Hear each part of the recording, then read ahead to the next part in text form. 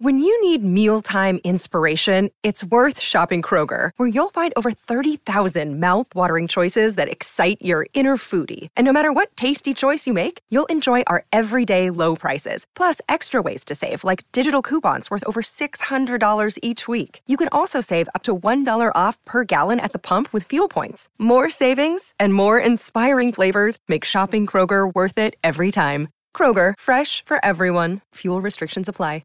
Mother's Day is around the corner. Find the perfect gift for the mom in your life with a stunning piece of jewelry from Blue Nile. From timeless pearls to dazzling gemstones, Blue Nile has something she'll adore. Need it fast? Most items can ship overnight. Plus, enjoy guaranteed free shipping and returns. Don't miss our special Mother's Day deals. Save big on the season's most beautiful trends. For a limited time, get up to 50% off by going to BlueNile.com. That's BlueNile.com.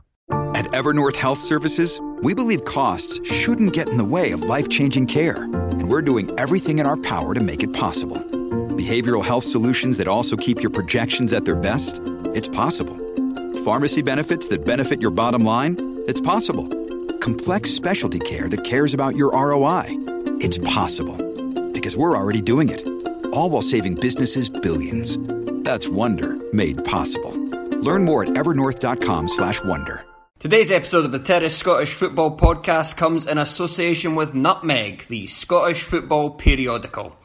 The subscription-only quarterly publication is filled with top-quality writers, great articles and fascinating stories about the beautiful game in Scotland. Get your subscription at www.nutmegmagazine.co.uk.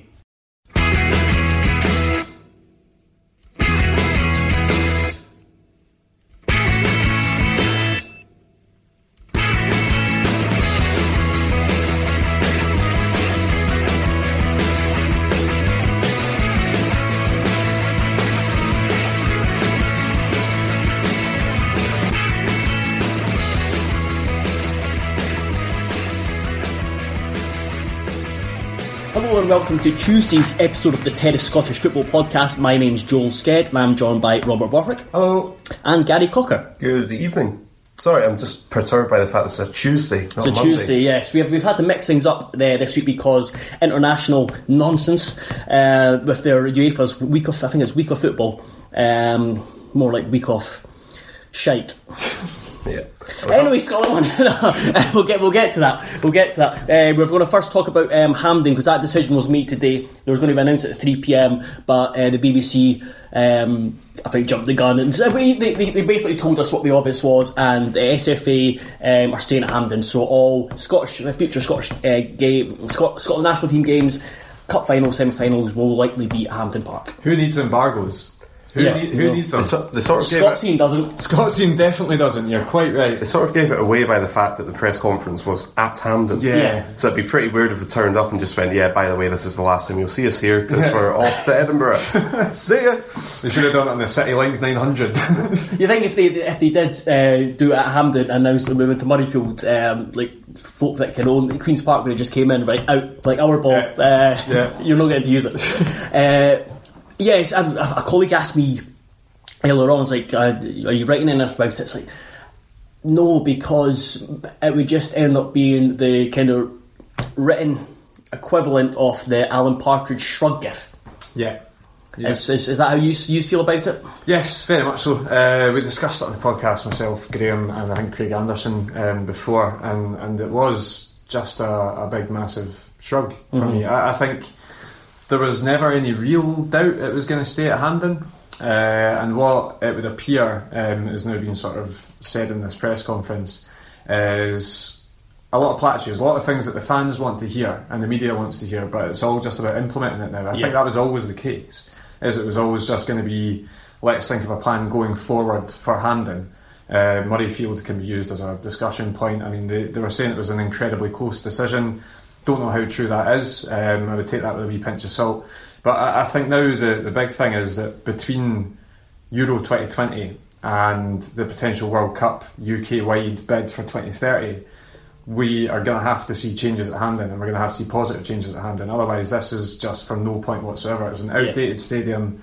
All of the issues that have come up numerous times in this debate are still true. they will continue to be true until at least 2020, and then we can maybe see a bit of a change when the transaction with Queen's Park is actually finalised. Yeah, so it's 5 million. 5 million plus they're taking on the 19 million debt. 19 million debt, and Queen's Park are doing up Lesser Hampden, which I'm looking forward to because another ground to go to. Yeah. And I think, was it Willie Hoy has given half of the money? Yeah, I saw something 2.5 about million, Tom Hunter also matching it. Yeah, Tom Hunter. I only just saw that on the bus on the way here, but apparently he's talking about investing as well.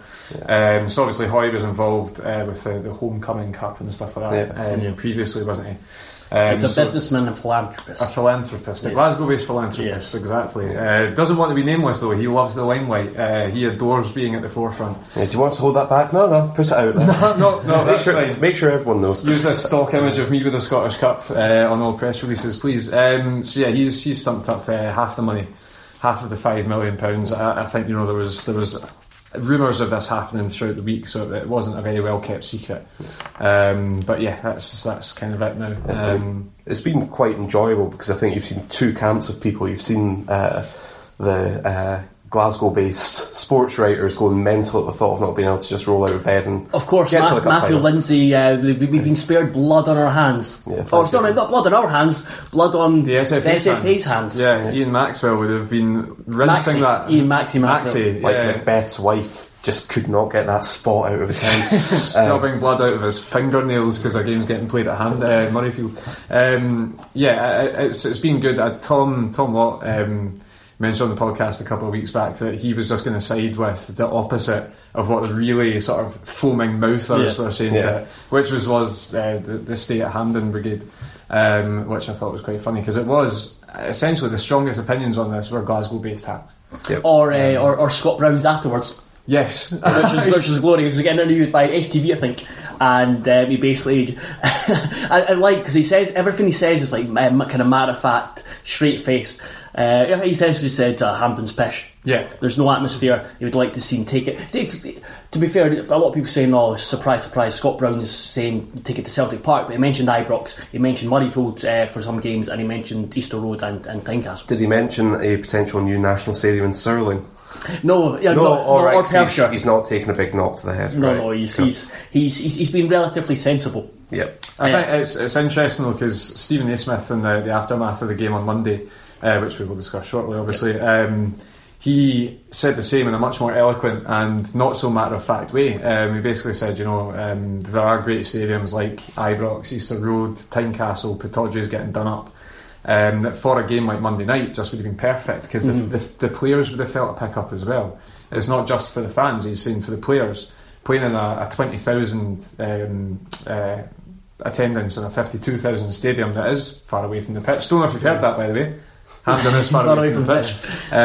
But he's basically saying that it would be better if these games, a bit more thought was put into it and these games were played where it would be a sellout, where people are scrambling for tickets. Yeah. Get a bit more, it gets people who really want to be there in the stadium. You look back at the Belgium game, I'm not saying if, for example, if Scotland played Belgium at Tynecastle, Scotland would have won or it would have been a really competitive game, but you're getting, as Brown alluded to, you're giving yourself a better advantage if you're playing at Belgium at Tynecastle Easter Road where it's a bit tighter, the fans are right on top of you, it's a sellout, it's noisy, they're kind of right behind you, whereas at Hampden it was soulless, and God knows what the attendance would have been like last night if that was a friendly. Yeah, I mean, Naismith made a really good point and quite an interesting sort of sentence. He said we needed to create the tempo ourselves, as if to say the fans weren't there to drive them on, so they had to do it themselves. Which they did. Obviously, we'll get to that. Of course, yeah, but he was saying, that onus was put on them, which is going to be more of a strain for the players when they're turning around and seeing empty seats everywhere. So Hampden is still an issue. I'm glad this debate's over now because it was getting fucking tedious. Yeah. But yeah, there's got to be a middle ground found for games like Albania on a Monday night. I just don't think that's my worry. Is that now Hampden have bought it? Is that they want to? SFA want to play every single game there, like they kind of did with when they moved. England moved in, the FA moved into Wembley because it's theirs. They want to take money from it rather than take certain games around the country, which you should, especially when, like you said, Pittodrie gets not rebuilt. A new stadium in Aberdeen gets built. I mean, it is possible to. I've seen, obviously, everybody's been on Twitter today going, "This is what you could do to the New Hampden. You could redevelop it like this, Stuttgart, Stuttgart." And I don't know if it is Stuttgart, but there's a stadium somewhere where they basically have what was being called blackout curtains. That's Vancouver, BC, the BC Arena. Michael Short, which seems like a fairly decent idea, because however, there's only one tier in Hampden, so you'd have to completely. I suppose it depends on how extensive the redevelopment is. Aye, because they're talking about it would be digging the pitch further down into the bowels of hell, so that you can actually have seats right close to the pitch. I mean, Hampden's already sunken underground, so I don't know what the waterworks system is in Mount Florida, but there could be some issues. But we're all about to find out. We certainly are. No, I think it certainly will take stuff from Murrayfield. I think Murrayfield, I guess, I did a tour of it, and I think Duncan tweeted about it that it's not that great. It's not like this thriving stadium that's one of the best in the world. It's good. It's got some very great elements to it. Mainly the amount of space they have to work with the match day atmosphere, and also because they've got licensing for Scotland rugby games, which helps with that. Obviously, there's a bit of a controversy in Glasgow at the moment over licensings with football matches, which Rangers have got involved with in the SNP. But that's a matter for another day. But yeah. There is, like you said, Rob, there is still a lot of work to be done, but now it's finally glad that that's over. Yeah. And yes, we'll move on to the actual football. Scotland got beat 4-0 by Belgium on Friday, but we're not going to talk about that. We're instead going to talk about the main event on last night. Scotland beat Albania 2-0. We'll start with team selection. What were your initial thoughts when you seen the team? There was a lot of frothing. I was about to say something else. Frothing in the mouth, foaming in the mouth. I particularly enjoyed looking at Twitter earlier today, because Twitter's timeline's all mucked up. So I was getting lots from 17 hours, 20 hours ago. People going, "What is McLeish thinking? He'll be out of a job in a few hours." And then it came good. I think he picked form over reputation, which is not something that Scotland fans are used to. And it worked against opposition who were pretty shit, and made the point that we really should have qualified for Euro 2016. I think they only qualified for it. When I saw the lineup, I did think, that's a bit fresh. No, that's a bit different. And the only player that I was actually quite upset about starting was McDonald. I would have started Armstrong, but obviously Armstrong's been on the bench in the last few games for Southampton. Just sort of weaning himself into top flight football. McDonald's played 3 out of the 4 Fulham games. I think he's captained them, and they captained them in the last game as well. My initial reservation was you'd want Griff. When Scotland are struggling for goals, you want Griffiths in there. But having seen that was my only real concern. I quite like the look of I like the fact that O'Donnell came in, his consistency with Kilmarnock, and the way he played for Scotland in against Mexico and Peru was impressive.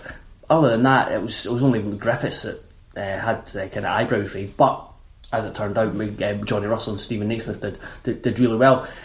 But like I said, alluded to earlier, Naismith, they had to create the tempo, and that's exactly what they did. I really enjoyed how Scotland started the game, especially with finding Johnny Russell over the top sometimes, or into feet, and the way that he was taking it in. He had his head up straight away. He was either finding Stephen Naismith inside. Naismith's hold up play, he's not a huge laddie, but he's always been an intelligent footballer. He's really, that's one thing I've noticed the last 2 months at Hearts, is that he always makes a very good first touch, and then seems to have more space than anyone else on the pitch. And if he doesn't have space, he uses his body really well. So he's great winning free kicks, and historically he always won penalties as well.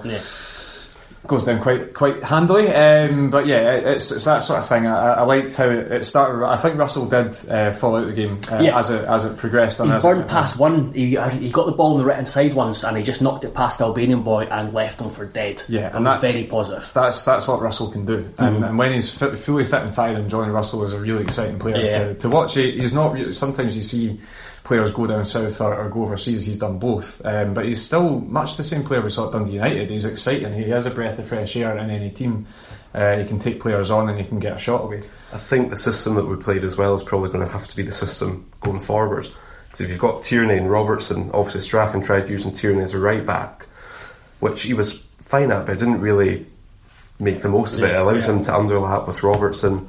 I think he did have a bit of a shaky game last night and definitely against Belgium, but it's a role that, combined with where Robertson is, will work best. I think some people have talked about having Robertson as a left mid, but in the podcast, the Official Scotland podcast, he said, don't do that to me, please. I'd much rather play further back and bomb forward than take the ball into feet and then turn. You saw that. He's right. He's played left wing back for Hull, so it's not a new place for him. But you saw last night there was times where he was bombing on, and like Naismith or McGinn or who else was in midfield, Callum McGregor, were getting the ball and shifting left, but Robertson was having to backtrack or kind of check his run because he'd maybe accelerated too much or moved forward too much. I think there's a balancing act there. Like said, Tierney and Naismith, I think there's going to be teething problems just now, and there was, especially against Belgium. So Robertson switched off 3 or 4 times. Tierney was getting dragged to. It was kind of like when you're at fullback, you can be able. If the winger gets it, you go and close him down. And then there was a Belgian player just stepping off as if he was going to get the ball, and Tierney immediately thought, right, I'm going to close him down, rather than forget that he's a centre back. It's like, right, I'll just mark the space instead. I think if there's one Scottish player that you're going to trust will adapt to a new system quite swiftly, it'll be Kieran Tierney. Definitely. One of the most talented, naturally talented players in that squad, if not the most. And he just, ever since he first came in at Celtic, he's played with zero fear. So I think that obviously, as you say, there will be teething issues there. But if and when they get that right, Robertson and Tierney as a sort of force going down that. I mean, we saw it a few times on Monday when Tierney was overlapping and Robertson was overlapping, and the amount of pace and the delivery, the quality of delivery from those two normally in domestic football is fantastic as well. So it does bode well going forward. But yeah, you're right that it wasn't the strongest performance from Tierney or Robertson really on Monday. There was one moment, Gary. There was one moment where Armstrong had come on, and it was Tierney basically just bombed past Robertson and started linking up with Armstrong and McGregor in that kind of triangle that they sometimes do at Celtic. Like, it was have to say, Robertson, just stick a back seat. We've got this handled. It's all right, man. It's okay. Just stay back. The other player we should probably talk about is John McGinn, who had a good game, but he had a couple of absolute mind farts. It was unbelievable. I wrote about it for the Scots Players Kennel. It was like the curious case of John McGinn. So you go back to Friday night's game, and it was very unlike him to get caught in possession like he did. It was people was like, Craig Gordon. Even Alec McLeish said there was another. I can't remember who the other player was available in midfield. He should have played it to him. But McGinn came, showed for the ball, shouted, point for it, actually looked round his shoulders, so he saw Dembele, but he just, for once, didn't get his arse in front of the ball and kind of shield it. As soon as Gordon went to throw the ball out, Belgium basically just went on a rapid high press. It wasn't just Dembele, there was 3 players bolted towards the 3 Scotland players who were sort of lined up around about the box, so Gordon could have thrown it to anyone and they were under immediate pressure. But besides that, McGinn's first touch, it's his touch that lets him down, because it's too far away from his body. Regardless, if you're taking the ball back to goal from from your goalkeeper, you need to take that touch still facing the goalkeeper and look around, but he's not. He's taking it out to the side. That's given Dembele a free run on a greasy pitch as well, which means that McGinn's always scrambling to get back to the crazy thing, Gary, he doesn't fall over. Yeah, for once in his life. But it follows, I think, a few minutes earlier than that, Eden Hazard totally shat it off him, which was incredible to watch. The ball just was bouncing, and McGinn just did, I can't even remember what he did, he just seemed to pose like a statue, and Hazard just jumped right back like there was this invisible force field around him. And then obviously at 1-0 against Albania, he attempted a square pass to was at McDonald's, but he just... No, it was out to... He tried it out to O'Donnell. O'Donnell was on the afterburners. Instead, he just beautifully put through the Albanian striker, who really should have done better. It was good. He did the exact same thing he did on Friday night. His hands went immediately to his head, and I described it in Scotland as if it was like he'd let go of his trolley at Tesco and it was hurling towards an old age pensioner. Like nothing he can do about it. I really like John Souttar's initial reaction, because he was obviously caught out of position by it, and And it's like that time in fives when your team gives away the ball and you just look down and run because you know you're not going to get back. You're just like, I need to make it look like I might get back. Just like, you could just hear him under his breath like, fuck. Yeah. It really did show the difference between the opponents because when McGinn was caught in possession against Belgium, it was punished. Yeah. When Mulgrew tried some ridiculous floated ball which was picked out of air against Belgium, it was punished. The same happened. It wasn't quite the same. There was a ball which just went over Mulgrew's head. I think it was at 0-0. Yeah. And the Albanian striker didn't take full advantage of it. And I think that's another area that's a slight concern for me, is that I don't fully trust Charlie Mulgrew. Because against Batshuayi, he just totally switched off and didn't even, there was, I think Hazard had the ball and I think it was Suter was going to close him down, and Mulgrew, instead of following Batshuayi, just... Yeah. I was trying to close. What are you doing? It's the most basic defending. It's a weird one. You always sort of say like young defenders like Tierney and Suter can really benefit from having an experienced centre half next to them, which is absolutely true. Charlie Mulgrew would benefit from having an experienced defender beside him, because I think that some of the best games I've seen Mulgrew play for Scotland, just in general, in his entire Scotland career, was the tail end of Strachan, when he played Berra and Mulgrew as a back two. And them against England, for example, were absolutely superb throughout that game. And that's when, that's why people are saying, how is Mulgrew still on that team? He has recently, as recently as in the last 12 months, shown that he can be a good centre half at international level, but only with the right mixture and the right formula around about him. I think if you put a Tierney and a Suter next to him, he will struggle a wee bit, and it's just that sort of thing. It's almost like he needs marshals through the game, but he's like 33 years old and he should know better. Before I ask you who would your three centre backs be, we'll talk about John Suter, because especially in the first half, he looked like he was having a Barry time. He was just charging up the pitch. He was. I think he tried an overhead kick at one point. He did. The ball unfortunately didn't reach him. But yeah, that's one thing that I actually enjoyed from the formation as a whole. Was you saw Tierney, O'Donnell, Suter, all of them getting into the box, not just getting it wide or getting round about. In natural open play, they were getting into the box and waiting for crosses into the box. It was a really nice attacking formation, or the way that it was set up that way. But yeah, John Suter was brilliant, I thought, for a guy making his first competitive appearance for a national team. Obviously, Belgium. He was the best defender against Belgium. I know that's not saying a lot, because but sometimes slapdash, but he didn't look out of place. Yeah, absolutely, and I think it's really encouraging that we've seen McKenna, Jack Hendry and John Suter all come into international games in the last couple of months, and all of them have acquitted themselves really well. Obviously Hendry's had a big downturn in form domestically, which is why I know he was originally included in the squad, but he shouldn't have been. I don't think there's any doubt that he shouldn't have been. But when he did play for Scotland in the two summer friendlies, I thought he played well. McKenna as well, obviously he was a wee bit further back for playing. So it's encouraging that we've got these centre halves coming through now. The big issue for me is, in 5 years' time, what our goalkeeper situation is going to look like.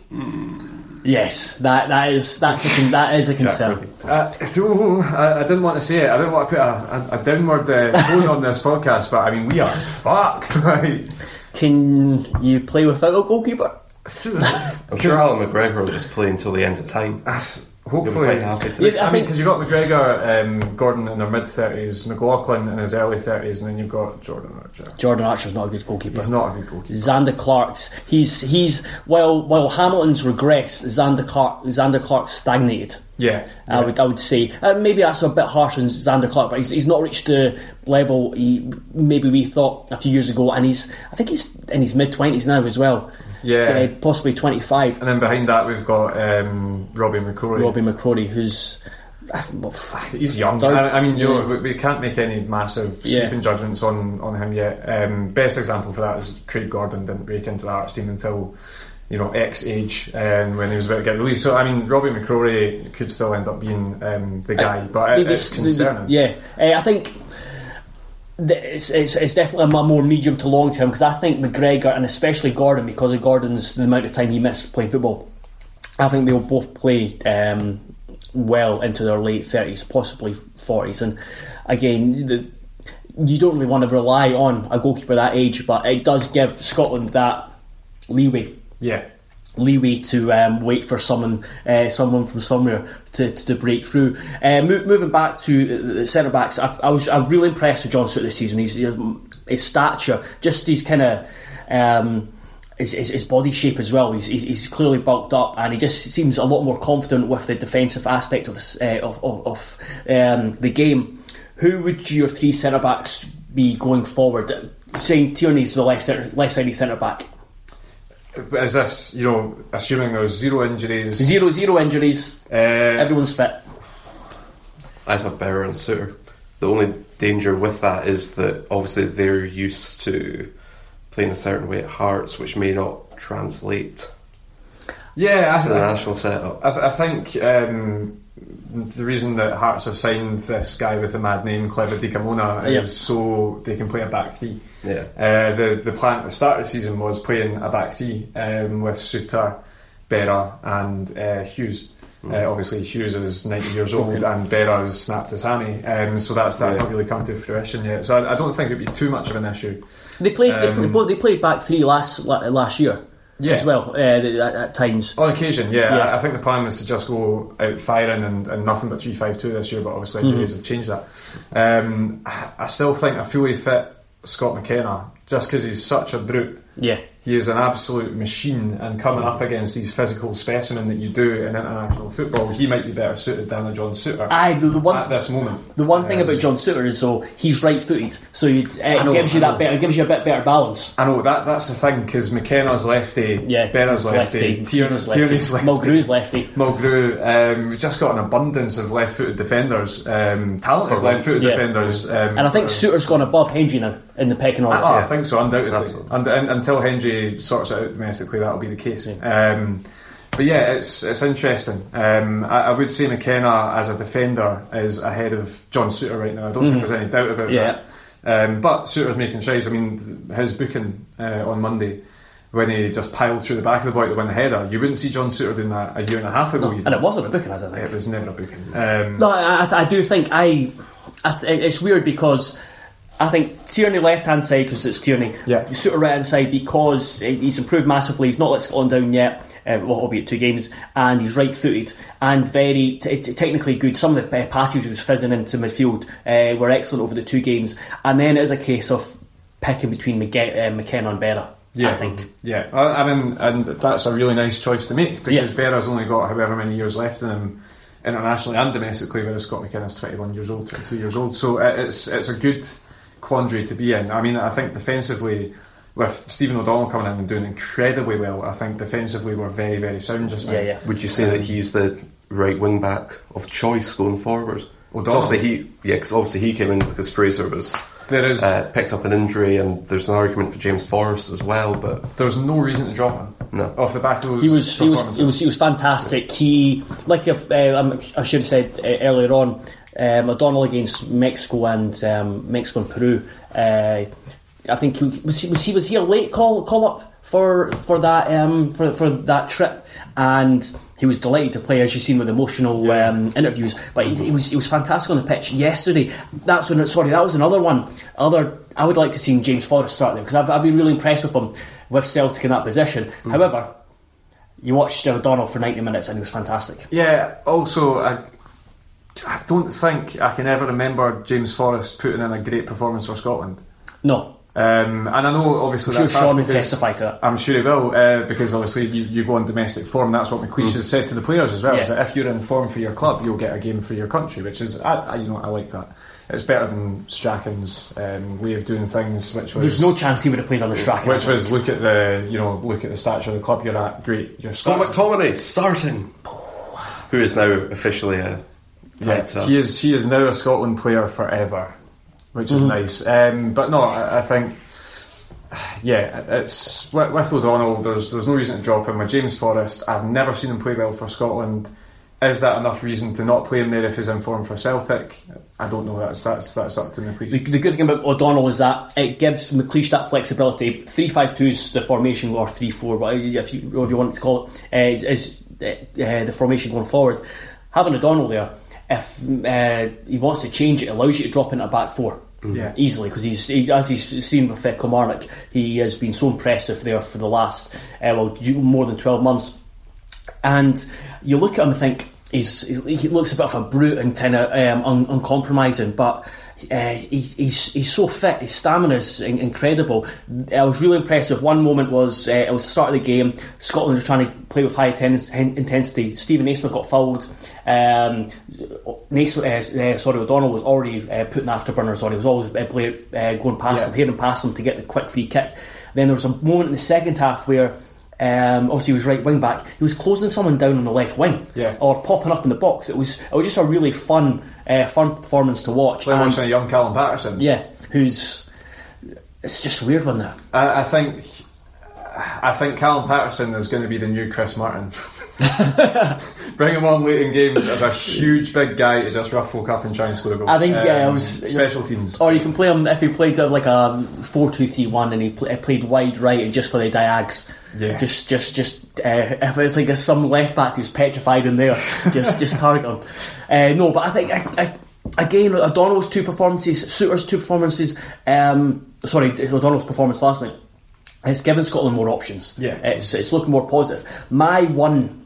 Another area that I do have concerns about, because in midfield going forward, I thought Callum McGregor, he's easy to just forget about. But last night again against Belgium, who's probably one of the better players, last night he was superb. The way he's almost watched Rogic, the way he takes the ball in the half turn and surpassed him. And then looks to penetrate. I think he's got to be Scotland's number 10 going forward. And then McGinn or Armstrong in the centre midfield. McGinn kind of played. We talked about the negative aspect of his performance, but how many times did he win the ball back? He was very similar to what Dembele was doing against Scotland. Is just any time an Albanian player got it, he just ransacked them. I think McGinn played really well, apart from those two terrible passes. That nearly cost goals. Which, that's a funny sentence to say. But otherwise, I thought McGinn was great. With McGregor, I can't disagree with it. I think sometimes he is frustratingly one-footed. So he always wants to keep it on his sometimes when he's shooting, when he's like just shoot, and he's kind of just There's wee elements of decision making and just a lack of confidence on his right foot, which has been the case since day dot for him. But I love him as a player. I'm really happy he's now getting recognition from the starter games as well, to go in and properly make a difference. So I was just going to say, I think one of the most positive things is that if Albania are representative of the quality of teams in this tier, we really have no excuses. That's it. Because their defence was just like watching Dundee. It was clownish. They were really, really poor. They didn't really offer anything up top either. They were just camped in, doing their best to keep a clean sheet. I looked at some of they've had some really good away results and performances over the last few years. Obviously they qualified for the Euros. They won against Israel, and they looked like they had a lot of quite dangerous on the counter-attack technical players, but they didn't have a chance to counter-attack because Scotland are so much more powerful, faster than them, and they were very, very one-paced. So I mean, just going back, we touched on McDonald earlier on. Concern for Scotland is that when Armstrong came on against better teams, that could be an issue because Armstrong, McGinn and McGregor are forward thinking. They're dynamic, they're direct. Scotland with Brown was inconsistent for Scotland. Scott Brown was inconsistent, but there's not someone there to play at the base of midfield and just kind of control. I think that's another slight issue going forward. You've obviously got Ryan Jack, Scotland McTominay. I don't think he's that type of player. And McDonald too. It's weird, McDonald and Kearney are loved at Fulham, but they've not played a lot for Scotland. But when they have turned up, they've looked distinctly average. It is an issue, that part of the midfield. But I don't know if Ryan Jack's the answer. I know. It's not a very nice question. Then I'm not sure what the question is. But no, you are right. There's a lot of really sort of dynamic attacking midfielders good going forward. There's a slight issue there, but I don't think it's anything to get too panicky about quite yet. Right, we've talked Scotland to death. We've accentuated the positives, but again, it was like Gary said, it was against Albania. They were pish. No, again, like I said, there is a lot of positives to take from that, and to slowly build on. I've seen Scotland be pish for years. I'm delighted with that. That's a great result. Yeah. Right, let's move on to... we're just doing a small feature looking at the Scottish Premiership clubs, and the feature, I've not written the name down, but it's basically we're going to remove one player from each Premiership team, and the team would then become better, or not worse. Yes. Yeah. So I don't know how you looked at it. I looked at it as if it was without... I took these players out, and without replacing them, you wouldn't really notice that they'd gone, except for all mistakes some of them would make. So, Gary, Aberdeen, I have gone with Stevie May. The reason for that is he's got a shite scoring record, and he's just clogging up the space up top that they could just try anything would be better than him. He's scored 5 in 29 games. As a comparison, Sophie and Musa scored 7 and 26 last season. That's damning. A lot of those were penalties, but the point remains, it's just not worked out for him or for the club, and just give up. Couldn't agree more. As soon as it was discussed that this feature was going to be on, I didn't even think of any other team. I didn't even think of Aberdeen. I just thought Stevie May. Like, any team would be better without Stevie May in it right now. It is a shame. I think, you look at guys like Bruce Anderson, who are potentially missing out on starting berths because of Stevie May. I still want to love Stevie May, but I just think that his knees are made of poppadoms, and that's kind of it. It's fine. He'll probably rock up at Hearts in a few years' time. And be great. Yeah, you'll be renovated. I'll be honest, I immediately thought of Stevie May when I was going through the teams. However, I think he's, so far this season, obviously he's not been scoring. I don't think has he scored this season? Maybe one? Or not at all. Off the top of my head, I couldn't remember. However, from what little I've seen, and the more I've read, that he's contributed all round, but that might just be Aberdeen fans thinking, right, he's not scored. They're trying to look at the positives of Stevie May's games. So it'll be interesting to see what James Wilson's introduction will be like. And again, Bruce Anderson, he signed a new contract. I actually went for Stephen Gleeson, just because so far when I've watched him, he doesn't look like... It looks like he needs a lot more time to adapt to Scottish football. And I think he's been brought in to kind of play a Ryan Jack similar role. However, the games just seem to pass him by, and I've not been impressed against. He was honking against Rangers, and kind of since then, should he played against Hibs, and it was anonymous again. Derek McInnes didn't go to Easter Road to play football, so that certainly doesn't help. Celtic. Mikkelsen. Because now that Brendan Rodgers has actually bothered trying out Christian Gamboa, it turns out that doesn't set the heather alight, but he's fine. Yeah, he's alright. Like, he's not going to do what Mikael Lustig does, which is hack boys down, overhit crosses, pick up silly yellows, and not pick up people at corners. Yeah. So... Yeah, it was a strange one that Gamboa he played well in the qualifiers at the start, and then he was dropped for Lustig, and I don't think Lustig played overly well. And then Gamboa, I think he came in against Partick Thistle again, Betfred Cup, and it's Partick Thistle, but got man of the match, I think. He certainly set up 2 goals. No, sorry, I think Rogic was given man of the match, but Gamboa was the man of the match. And then Lustig was back in against Rangers. However, with Benkovic signed, Forrest as that wing back, I can see him being slowly moved as a squad player. Brendan Rodgers is one for sentiment, as he saw at Liverpool, where he kind of retired Carragher and Gerrard left for LA Galaxy. So I don't think he won't waste too much time with Lustig. Dundee, Gary. Oh, there's a few. there was few, but there was one who stood out for me. There's 2 that I couldn't quite choose between. So I've gone for the one slightly further back. I've gone for Jack Hamlin. Oh, okay. The reason for that is I was going to choose Kasunga. Yep, that's because we've got plenty of other. We signed 2 centre halves on loan on deadline day. One of whom, Ryan Innes from Crystal Palace, looks good. He looks like he's got a similar stature to Coker. Yeah, he's about 6'5", and he looks pretty.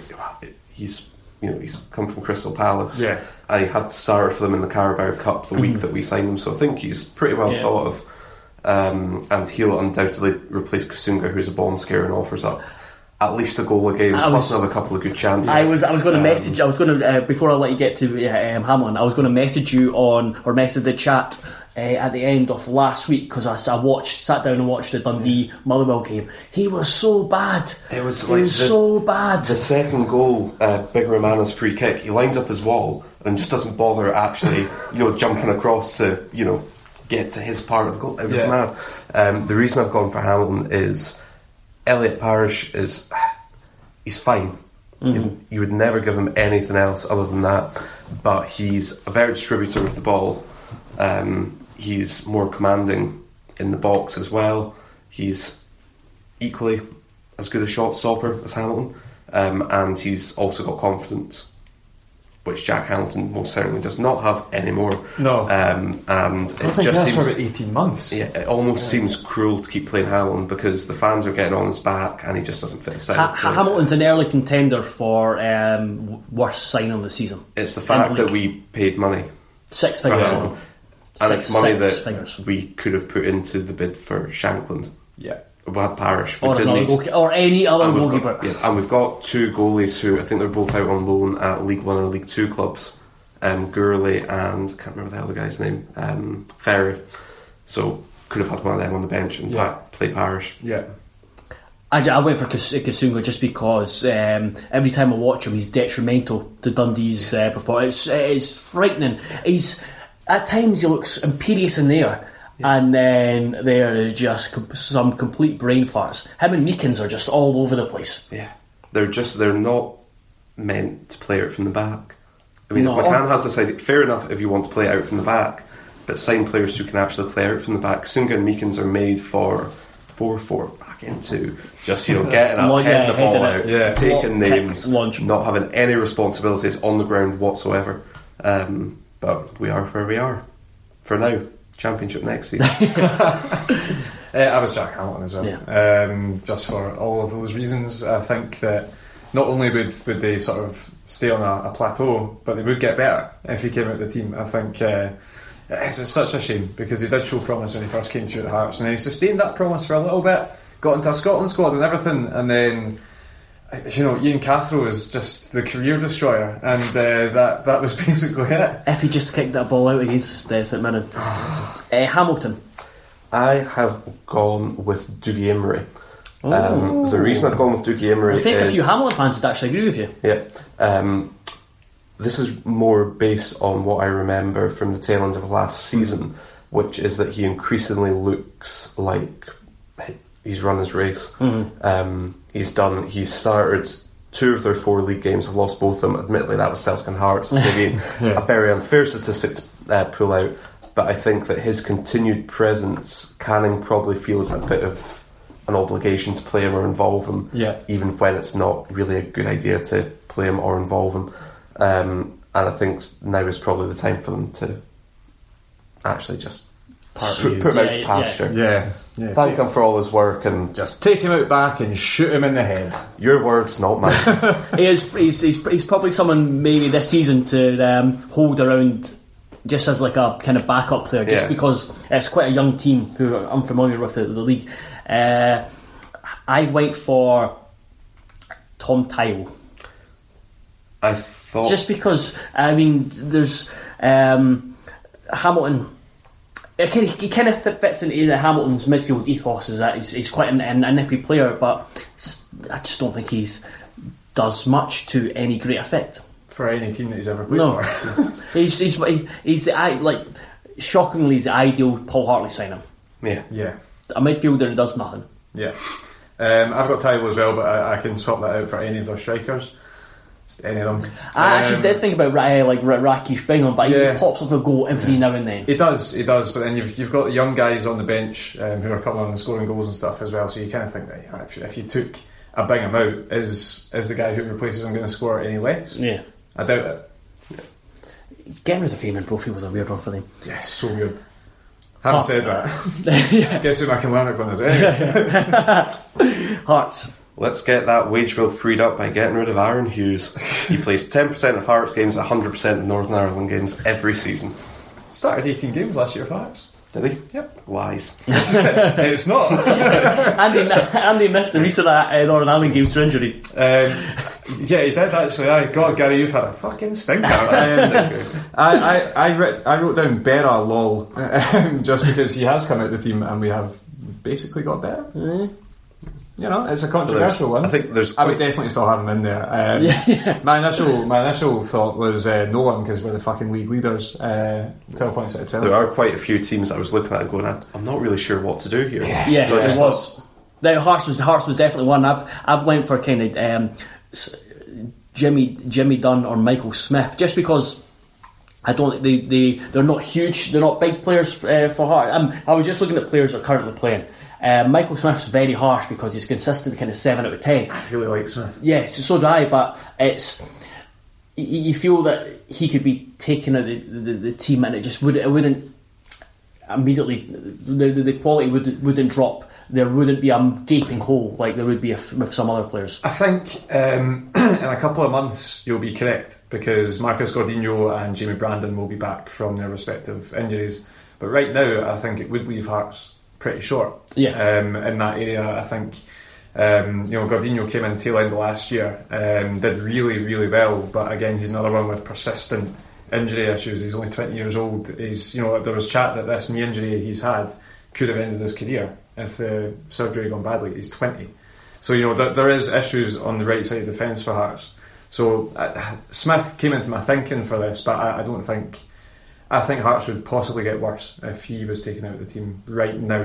I think if it was a perfect, no injuries scenario, then I think that there is ample replacement there. This next one's dead easy. Hibs. Stephen Whittaker. Stephen Whittaker. Next. He is one of a spot that the artist formerly known as SPFL Radar. Yes. Put up a little poll just before we started recording saying, who do you think is the most dribble pass player in the league? And I had 4 options. He said, by the way, were they all Stephen Whittaker? I can't remember exactly who it was, but one of them obviously was Stephen Whittaker. Yeah. He said, these are the top 4, by the way. And for a guy with his experience who plays for one of the better teams in the league to be in the top 4 is not great. Yeah. And there's a great GIF that we put out as well a few weeks ago, which just shows why he's time to go. I've watched him and I've watched most Hibs games this season, and he has been very erratic with his passing, like really poor. He's not up to the pace, and a friend Hearts fan showed me a text he got from a friend of his, a Hibs fan, and he of Whittaker, Livingston's performance, and it was not complimentary, very not complimentary. Let's just say he didn't want to live anymore. Kilmarnock. I found this one quite difficult. I went with age-old prejudices and just said Kurt Broadfoot. I thought Broadfoot. He's 34 now. Yeah. So, I thought Broadfoot, but at the same time, he has been excellent since he came back in. And you would have to bring Scott Boyd and play him regularly. Yeah. Future businessman Scott Boyd. No, I went for Eamon Brophy. Podcast favourite, Eamon Brophy. Fowler's waxing lyrical about him and that Kilmarnock. Oh no, sorry, it wasn't Fowler, it was Craig Anderson. Yeah, and I do really like Brophy. As I say, this was a really tough one. I just think that going forward they have enough to cope without Brophy. Was essentially my thinking behind it. They've got Boyd, they've got Njoli, they've got Jones. I was going to say Erwin. They've not got Erwin. They've signed a boy on loan from Aston Villa, right in a buddy. Yes, and I think they've got enough going forward that they could cope without Brophy. Kelly was a really tough one. Yeah, that's why I went for Njoli, just because again you've got so many options in attack and he is very inconsistent. Yeah. Livingston. I also found this one a little bit difficult, but I've gone with Stephen Lawless. The reason being that he's started all of their games, I believe, and he's not really done anything. I think he missed a great chance against Killie in the 0-0. But other than that, he's not done anything, and it's sort of repeating what happened at Thistle, which was a winger who he doesn't really do it. He's just there. He's played as a wing. He's played as a wing back, and I think his role is he plays on the right. Yeah, he plays on the right to cut in and cross the ball, essentially. So if he's not assisting, it's not great. But I think he's done, from what I've seen, okay so far. He doesn't look like a Livingston wing back in the way that Livingston play. However, he was definitely someone I considered. I just kind of cheated and went for whoever is striker, just because they've got three centre backs who can score goals. The three in midfield are fantastic, and Scott Robinson has had a renaissance. And he looks like he kind of plays as a second striker, and he's just a pest. He looks like the player that should have broken through at Hearts. Definitely, exactly. When he was initially played in that position, he was obviously dropped back under Paulo Sergio. But you're spot on. I think that that Livingston sort of core of the back three, the three midfielders, is strong.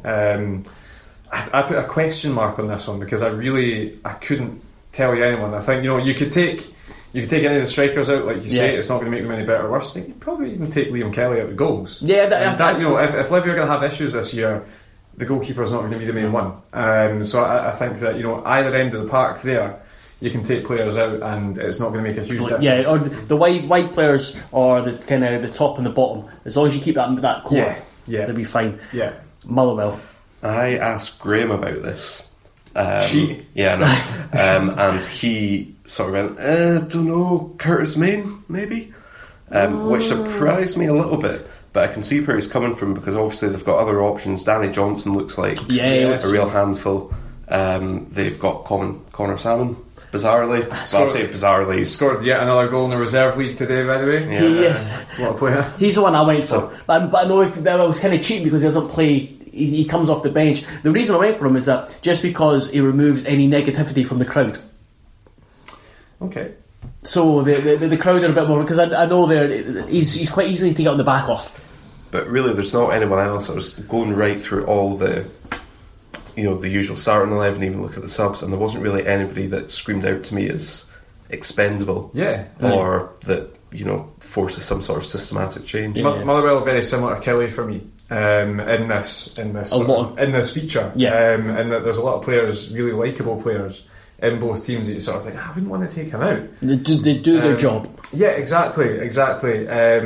I literally just picked a name at random, like Chris Cadden, just because. To be honest, I do have reason behind it, though. I wasn't picked at random. So you've seen it before when you've got a sort of jack of all trades player in your team. Mm-hmm. It can sometimes be to the detriment of other players in there. So you're putting Chris Cadden maybe in a slightly more unfamiliar role in the centre of the park, or right back, or wherever, which is where Motherwell have played him in the past. And then the players alongside him are then playing with an inexperienced player, so to speak, in that position next to them. And I think that can sometimes be to the detriment of a team. Obviously, I'm a Hearts fan. I've got a Hearts example, Egert Jonsson, back in the day when he was shifted about the park. Clearly a very talented Chris Cadden. I love Chris Cadden. Mm-hmm. Very talented guy. But it was to the detriment of the players alongside them, which can sometimes break a cog in the machine. Mm-hmm. But as I say, that's me being ultra harsh, and I can hear the Motherwell fans shouting at me through the podcast. Right? I'd go for Cadden. Yeah, it's he's a little bit similar to Whiting as well, in that I think some Motherwell fans feel that Cadden would be better used in the middle, but he's been played in this right wing back role, which is then putting Tate out to the left hand side. When he went off against Sunday, he was taken off for just about 5-10 minutes into the second half. He did not look happy. He was not. He kicked a water bottle, I believe, because you could hear some of the fans in the main stand go, like he was going to get in trouble. So I don't know if he's maybe altogether pleased at the moment. I don't. In the recent months, I don't think he's reached his potential. Rangers. Andy Halliday, because they've got to get rid of the stench of the banter years. The lingering stench of the banter years. They've got to Febreze the shit out of Andy Halliday, because obviously he's a sort of useful option off the bench, or if they're having a bit of an injury crisis. But he's not really of the quality that Rangers would need going forwards if they're looking to progress and to be serious title challengers. It is bizarre how many minutes he's played already this season. I don't understand it. I've never seen that coming. He's not been a disaster. No. And the fact that has been used as praise is probably a sign that it's not for him. Yeah. But then he wouldn't want to play for anyone else. No, of course. He wouldn't go anywhere else. Other than Azerbaijan. There would have to be a Rangers puppet. Hearts are becoming staunch enough. He'd come to Hearts. He'd probably join the second section. Teach them a few new tricks. They've lost Ross Callaghan now, so... That's it. And we'll come on to him later. Yourself? Alfredo Morelos. Oh. I think that sometimes when there's so much focus and energy being put into one striker, there's so much spoken about Morelos, which is more pressure on Morelos. I think that can sometimes harm them. That can sometimes harm the team as well. When you've got guys like Kyle Lafferty who can come in, who plays better as a one in attack, then I think that can sometimes be a bit of a catalyst for improved form for a team. Obviously it's ridiculous because he scores loads of goals, but still. My mind is equally ridiculous. James Tavernier, the captain. The reason I'm going for him is on this season's form. Last season, this is one where you look at stats, and stats actually like tell you what you're exactly seeing. He was crossing, dribbles, assists, defensive duels, interceptions, everything. He was fantastic. He was really high up. This season, I think he's been a weak link at times, defensively. That's why I've gone for him, and they've got players who can shift around to cover for him.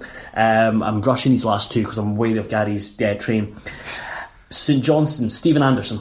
I would just answer my own question. Ross Callaghan. I would have went for him. However, he's not played yet, so but still. But preempting it. Yeah, I have gone with Murray Davidson. The reason for this being that he is always injured. Right. Including right now. Yeah, he actually went off against Dundee about 10 minutes in, and for a fan of Dundee, I was unbelievably annoyed he was going off. I was like, for God's sake, pull yourself together. Hold your knee together. I had a look, and in 24, his Wikipedia entry for 2014-15 is incredible. He missed the club's Europa League campaign and managed to recover from a knee injury, and then he came back. Unfortunately, during a Scottish League Cup match against Rangers, he was out of action with concussion, though he didn't suffer a serious facial injury as first feared. Davidson then injured his knee, which kept him out for 3 weeks. Goes on, he signed a new contract. This came after he injured his calf, and in the next entry is Davidson suffered a knee injury during a match against Hamilton Accies. Like, how many injuries does one guy get in one season? How is he able to keep coming back? I just think that it's a shame. He's obviously a very talented player, but his knee is a knee truly made of poppadoms. Poppadom bits in the bottom of those bags that you get. Just I've gone for Anderson just because I think Kerr and Shaughnessy are the future.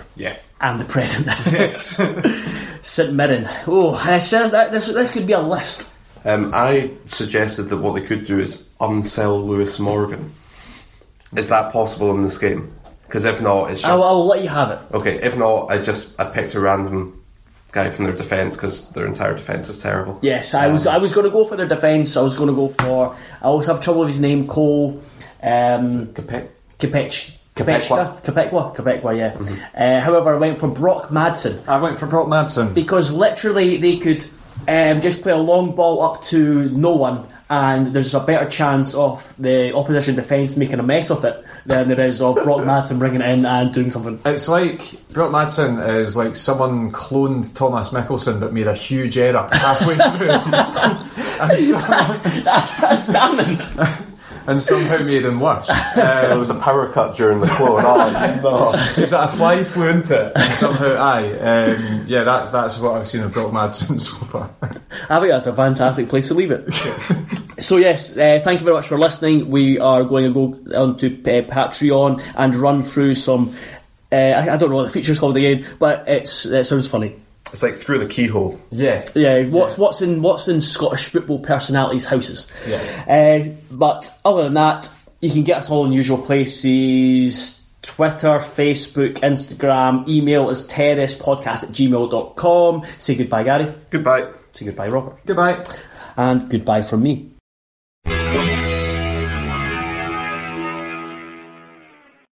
Sports Social Podcast Network.